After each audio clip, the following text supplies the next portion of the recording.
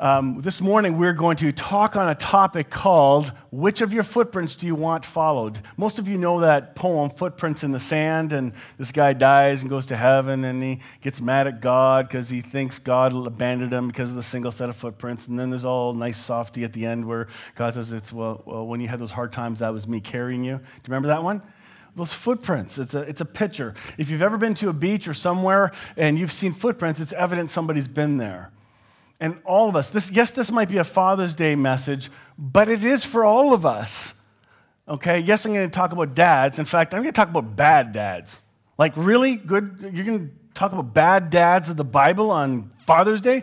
Yep, because we have some stuff to learn from these bad dads, and there's a great lesson at the end of it. This is not to highlight all the bad stuff they did, but honestly, many of us may not know some of these stories. We may not realize the context of what some of these leaders that we have been told are wonderful, how they've lived and how they've influenced their own families. Right now, you and I are still influencing our families, our kids, our relatives, our neighbors. We're all constantly influencing. We're leaving footprints for people. But honestly, which ones do you want followed? Do you have some good things that are exciting in your life that you want your kids to follow, or are there some mistakes you don't want them to follow in? Well, these matter. And unfortunately, in our society today, I have a feeling that the sense of, well, it doesn't matter is creeping in to parents' mindsets, that it's only about their little world, and yet there's more going on. It's short-sighted. Let's figure out these next few years when really there's a long picture to keep in mind, that there's a long game at play here of how we reveal how we act, talk, behave, and our kids are watching us. So let's have a fun sneak peek at some bad dads and see what happened. Yep, Abraham. Oh my goodness, I thought he was a good dad. Well, he's a bad dad. He's a bad dad because first of all, he messed up. He slept with his wife concubine because he and his wife Sarah became impatient for God's promise of a son. That was kind of not smart. You know, how many times have we tried to help God out because our prayers aren't being answered fast enough? Well, Abraham did exactly that. And it turned into a boy named Ishmael being born, and that created a whole new problem. This is Abraham trying to help God out, and which nation comes out of his son Ishmael? Anybody know? The Arab nation, right? Out of that, comes the entire Arab world. He also sent his firstborn son and his mother into the desert. So Ishmael and his mother had to be sent away. So here, his own kid, he kicks its mother and his son out into the desert because Sarah, his wife, was having a hissy fit. Okay, the jealousy thing, like cat fights. I'm sure what they wrote was very tame in Scripture, cleaned up for us. Maybe, I don't know, but you can imagine the reality of two. Well, I can't imagine that because we don't do that in Canada. We don't have two wives. We have one. But this is the fight going on with Abraham, and he kicked them out. I wonder what that was and what that did to his son. And yet, please keep in mind, when Ishmael was sent out and his mother, God declared he loved them too. They went out there, loved, but bad dad, dude. Like, you don't do that. But he did. Then, reminder, he tried to sacrifice Isaac because God told him to do this. Yeah, Abraham tried to give up his son. And that's kind of, who would do that? Who would sacrifice their kid? Let me give you a little background for a moment. Child sacrifice was very, very, very common back then. Like, that was the thing you did. It was not called into question. That's why it's odd that Abraham didn't even balk at the idea of having to sacrifice his kid. He just got the wood together, and his kid said, so where's the lamb? It'll be befriended, yeah. And so he goes up the mountain, and God does something profound. God turned a page in Abraham's life.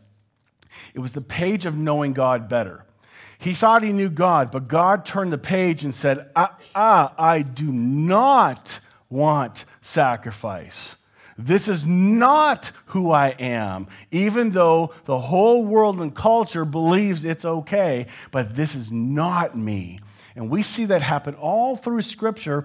We see layers peeled back, and we get sneak peeks into a God who truly is good, because they had a misunderstanding of who God was. From their lens, they did not know God.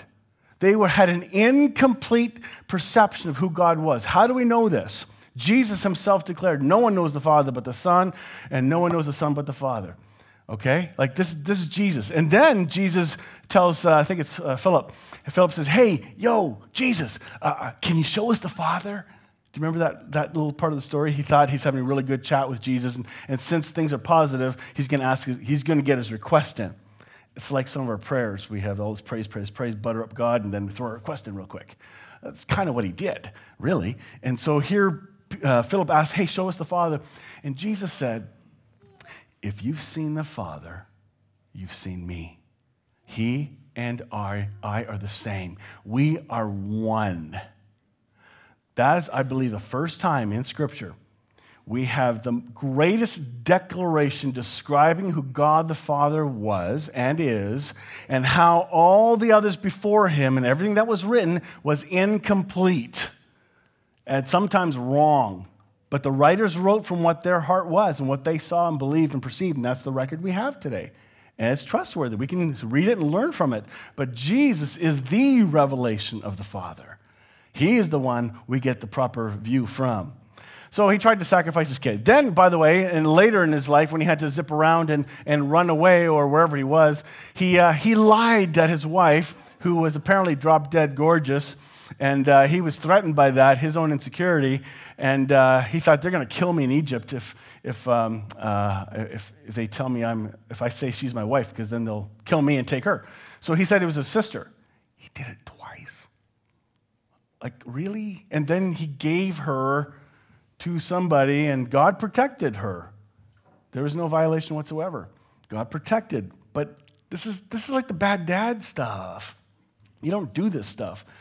Let me give you some credit to these guys that we're going to talk about today. Just because we're hearing these stories, you got to remember they also had an incomplete revelation of who God was. They did not have the Holy Spirit guiding them and direct them as they do after the cross. Okay? So got to give them some credit. And secondly, most of the stories of the Old Testament are for you and me to recognize what humanity looks like. All the wrestlings we have, the ups and downs, the brutal distortions of who we think God is, and the bad mistakes, and then the repentance and back. Like, wow, it should give us a sense of maybe I'm more normal than I thought. Maybe it's okay to struggle. Maybe it's okay to wrestle with what I believe. That happened all through the Old Testament. It should encourage us. And then, guess what? Being a bad dad, his son repeated this exact same lie. So it went down to his kid for some reason. I don't know. That's how it was recorded. Then we have this guy, Isaac. That's his son. Isaac does something brutal. He plays favorites with his children. And this is the story where Esau was I forget now. Which one was the farmer? Which one was the hunter? Anybody remember? All those that have Google in your brain? Part? Esau was the hunter. Okay, so Esau, guy, he did this sacrifice and it was not accepted, but the other guy had an awesome, acceptable sacrifice, and it really ticked off the other brother. And so they started to have a feud. There was favoritism, and even the dad started playing favorites to his kids. But Rebekah, his wife, favored the other one. So then there's this birthright sale thing happened. The one hunter dude came home and he didn't catch anything. He was really hungry, and brother who knows how to be a chef, chef bouillon, and he did a perfect soup, yum. It's like Rod's chicken noodle soup. It's amazing. And so he does this awesome soup, and he woos his brother and says, hey, I'll give you some food. Oh, I'll do anything. Okay, give me your birthright. Ah, sure, you can have it. He didn't care. I'll give you some soup. So he gobbles down the soup, and the other brother's going, one day. Well, one day came, and one day the hunter brother who should have gotten the birthright was out hunting, and then Rebekah, the mother, puts her soft-skinned son and puts some furs on him to try and make him look like and feel like hairy brother. Okay? They didn't have shaving blades back then. So anyway, they did this. They went into Dad, who could not see well at all, or pretty much blind and tough listening. He's obviously very old. And they trick him into thinking he's Esau and give him the birthright. It was a formal declaration. He can only do it once, and he got it. And so when Esau came in from the field and said, "Where's my birthright?" "I've already given it." "I thought you were." "Oh, no, I got deceived." Well, Esau gets really ticked, threatens to kill his brother, and boom, Esau has to take off because his life's at risk. So again, favoritism. And what it does, you've seen it in your own families. Be careful, parents. Showing favoritism to one kid over another, especially, listen to this, and we got people listening from all over the place. If you have a blended family, it's even worse.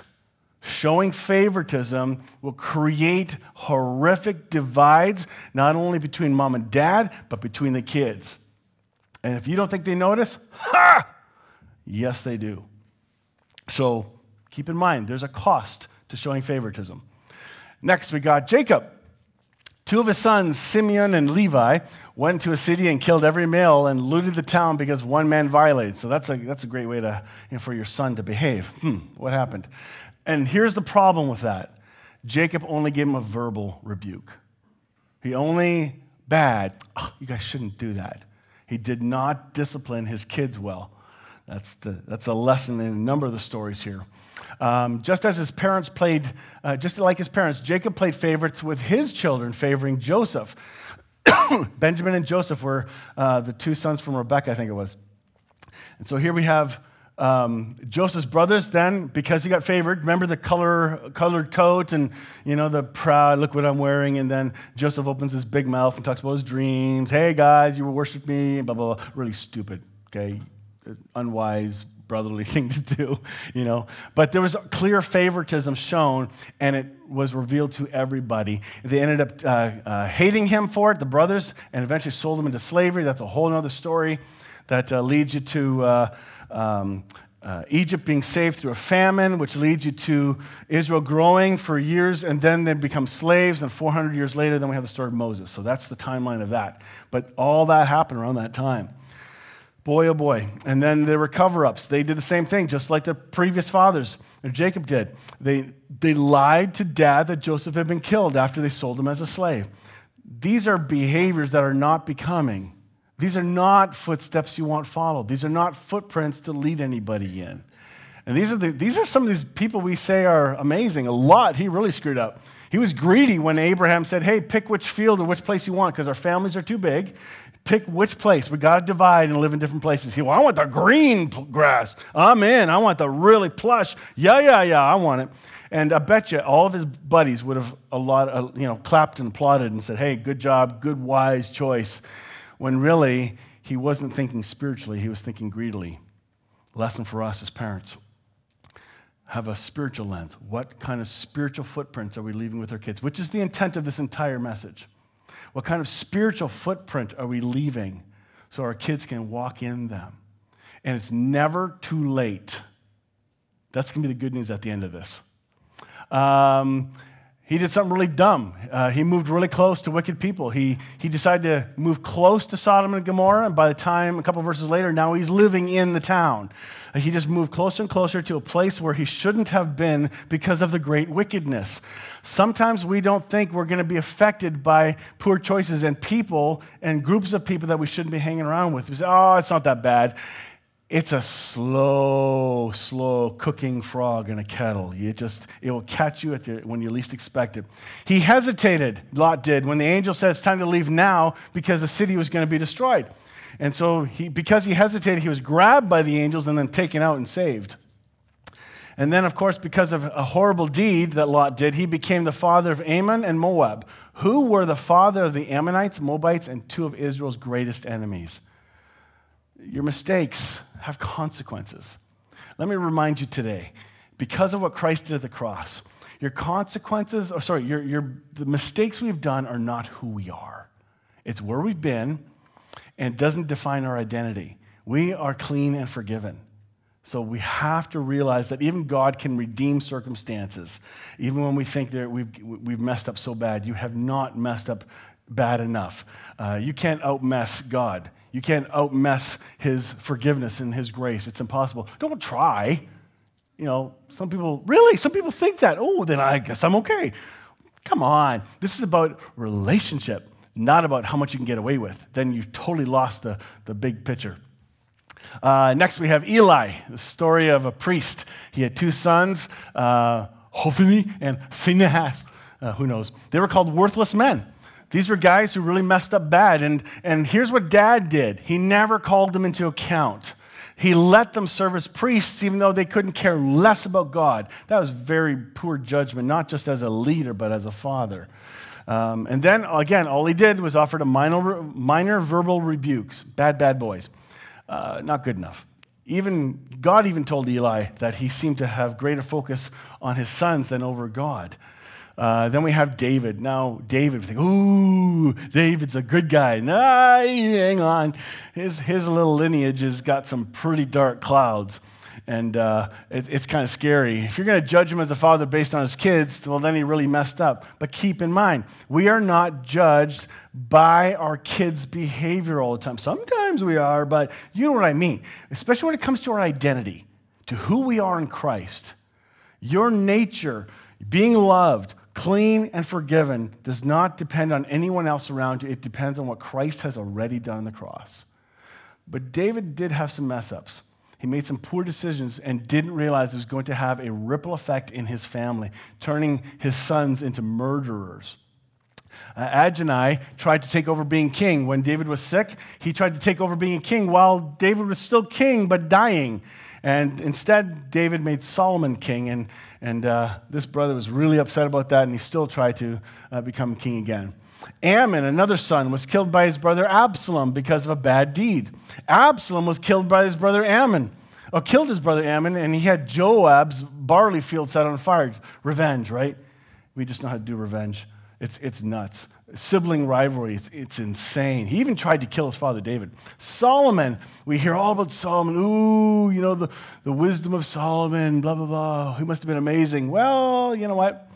He killed his brother, Adonai. He was ordered by David, dad, to kill his brother on his deathbed. Insane. Later in life, he had a really good model here. 700 wives and 300 concubines.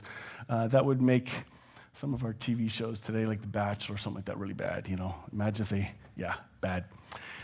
He had these many wives, and these wives turned his heart. He had his heart slowly turned away from God through the things of this world. And he wrote about that. He revealed the story. He wrestled with trying to become wise and excited about God, and yet then he got drawn to the joys of the world. And there's nothing wrong with enjoying the things of this world, but do it in the context of who you are in Christ and how he is guiding us. But yet, all these bad dads, here's the good news. They were called heroes of the faith. What? How can these bad dads be called heroes? I have a hunch. I have a real hunch that in our Western culture, we judge everyone according to their deeds. We judge everyone according to their behaviors. Folks, if you have any insecurities, you'll totally get it. When you behave bad, people don't like you. When you behave good, people like you. And we project that even onto God sometimes. We think God is close when we're good and he's far when we're bad. That's not who God is. He sees your heart. He loves you. He's nuts about you. Yeah, God is an absolute like with you. Yep, he likes you, and he loves you. And he's called these guys hero. Abraham, Isaac, Moses, Jacob, Samuel, David were called heroes of the faith in Hebrews 11. Because he saw beyond the actions. It doesn't excuse the behavior. Those are bad choices. But God saw past that and realized, I have placed good in you, and you as well. God has placed goodness in each of us. Even David was called a man after God's own heart. The book of Psalms, it's just riddled with struggle and wrestling and praise and depression and back and forth. Like he must have been manic sometimes, holding one song, up and down. And it shows us it's okay. We're allowed to be honest and transparent with God. This dad did teach something really well. He said, hey, I'm human. I've made some pretty big mistakes, and yet God has redeemed me. And he continued to walk in thankfulness. He had moments of great success, and those were the things highlighted. He didn't highlight all the bad things. Lot, oh my goodness, seriously, he was called righteous. Lot and Abraham called righteous before they did a single thing. Abraham was called righteous before he was called the father of all. He was called and declared righteous. You'll have to look those up in Galatians 3:6 and 2 Peter 2:7. They all messed up in their parenting, but God knew their hearts. None of us can get this right. Even myself, as I'm preparing all this stuff, and especially the closing song a video that we're gonna watch, I tell you, it ripped my heart open because I did not do the dad thing perfectly. Definitely not. Welcome to church, especially as a pastor's kid, you know. All the expectations, all my mess-ups, and not having all the time or spending time with them or sending a message to my family that my job is more important than my family, that has been a difficult struggle and pattern in my life. It sucks. But this is a day today where I look back and I try to see the highlights. Okay, here's where I did have success, and I celebrate that. Because if we only focus on those bad things, which spouses sometimes tend to focus on a lot, just to remind us. But celebrate those good things. Celebrate those victories, because the more you celebrate those victories, the more you want to do those things. They become the inspiration to creating a good path that you want followed. It's never too late. I always thought, well, I'm never going to have my kids young again. It's impossible. But the idea of how can I love them and show them they're valued and accepted today? Well, then I start today, and I take extra time, the extra hug. There's a dad I know today who's very sad. He lost his 26-year-old daughter this week. She died of a brain aneurysm. She was just working out in the gym, and boom, gone. And we had a big event on Friday night for that. And I tell you, Father's Day for her today, for him, oh my goodness. Like the wrestling, hug your kids. Be more patient with them. And I love this one admonition in the New Testament, I forget where it is, but it says, don't aggravate your kids. Don't exasperate them. Because sometimes as parents, we know it all, because we're right. And by the time your kid's 18, you know nothing. It's just how it works. But at younger ages, especially, if you incite them to arguments, because I used to call it the dad card. Dad card, now be quiet. I did. You can't. That's exasperating them. I didn't know that. I'm learning now. It's not too late. It's not too late to do some course corrections. If you've got younger kids, you've got so many resources available to help you love your kids and each other better. Oh yeah, learn all you can. Romans 8:28, and we know that all things, not some, all things work together for good to them that love God, to them who are called according to his purpose. God does work all things together. Even in the story of Joseph, when his brothers sold him as a slave, turned into the most important rescue mission for the country of Egypt, and he did many, many, many good things. And he recognized God's hand using bad decisions by others. Maybe you've had bad decisions done to you. Maybe you're the recipient of a bad dad, or you've had to feel the consequences of poor choices from parents. You know what? That doesn't define who you are. It just shows where you've come from. You still have your own steps to take. We may plan our paths, but the Lord determines our steps. Trust the Lord. Trust God. Be mindful of the steps you are taking and the character you are modeling. You are being watched at every stage of fatherhood and motherhood. It's not too late.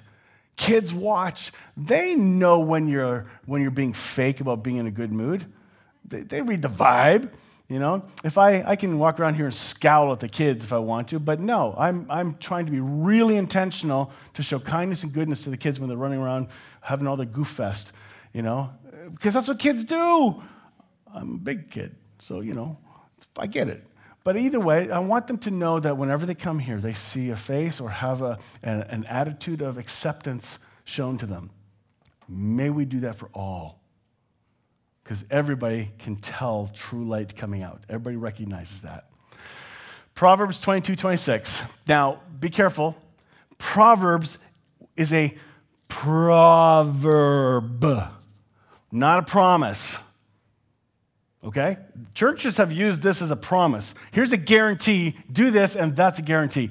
It's a proverb. It's a wise saying. It has a pattern of truth to it. So please be careful not to declare by the blood of Christ. You can do all that, but really, just trust the Holy Spirit. Here's some wisdom. Train up a child in the way he should go. Even when he is old, he will not depart from it. Another translation from the Message. Point your kids in the right direction, and when they're old, they won't be lost. NLT, New Living Translation. Direct your children onto the right path, and when they're older, they will not leave it. How many parents know that by the time they're like 18 or something, you're going, that is not the path I put you on. But those that are yet older have witnessed a course correction later in life. It happens. Who's their daddy? The real daddy.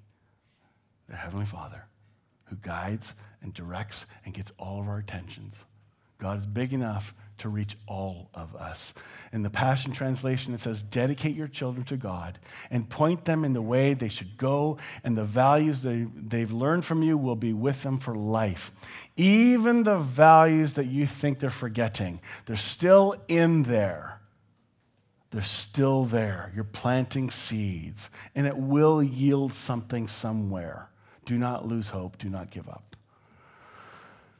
I'm going to close with this next song by, I think it's Song Too Surreal, and I think Terrell McBay revealed this song to me years ago, and I'd like you to hear it. It's pretty powerful, lights out, and this is a great closer.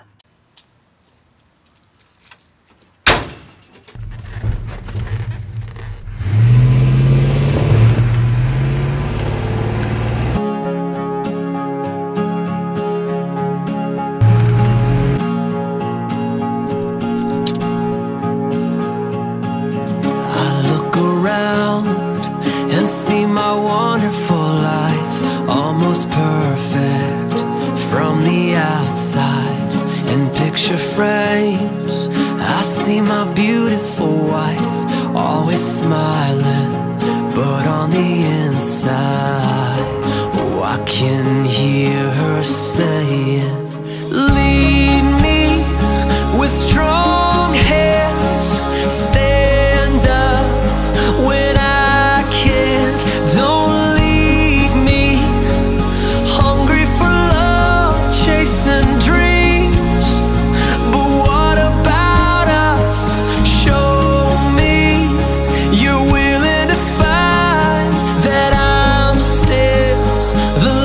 Of your life, I know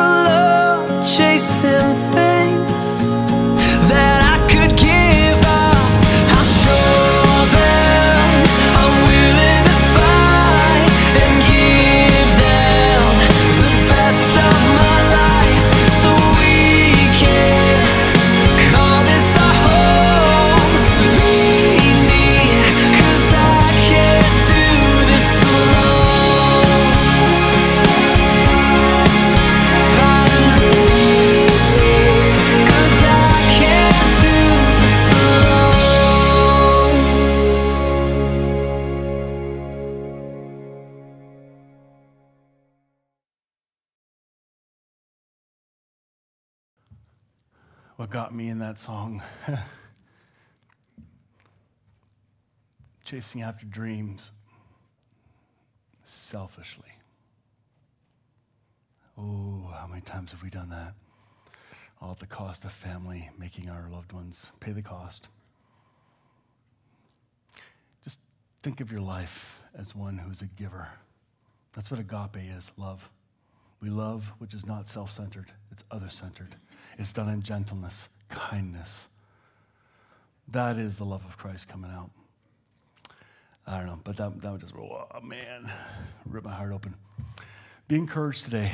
All of us are mentoring somebody. If fathering, mothering, if you don't have kids, you still have influence on people around you. Mentor someone, encourage someone. We all have this thing called, a person called Jesus in us. Let him out. Let him out with gentleness and wisdom. And I love how in the song it says he's praying, God, be my strength, be my wisdom to do this thing that I've been purposed to do in whatever circumstance I'm in, however he worded that. And I thought that was pretty powerful. May that be your prayer today too, that the Holy Spirit will be your power and your dream.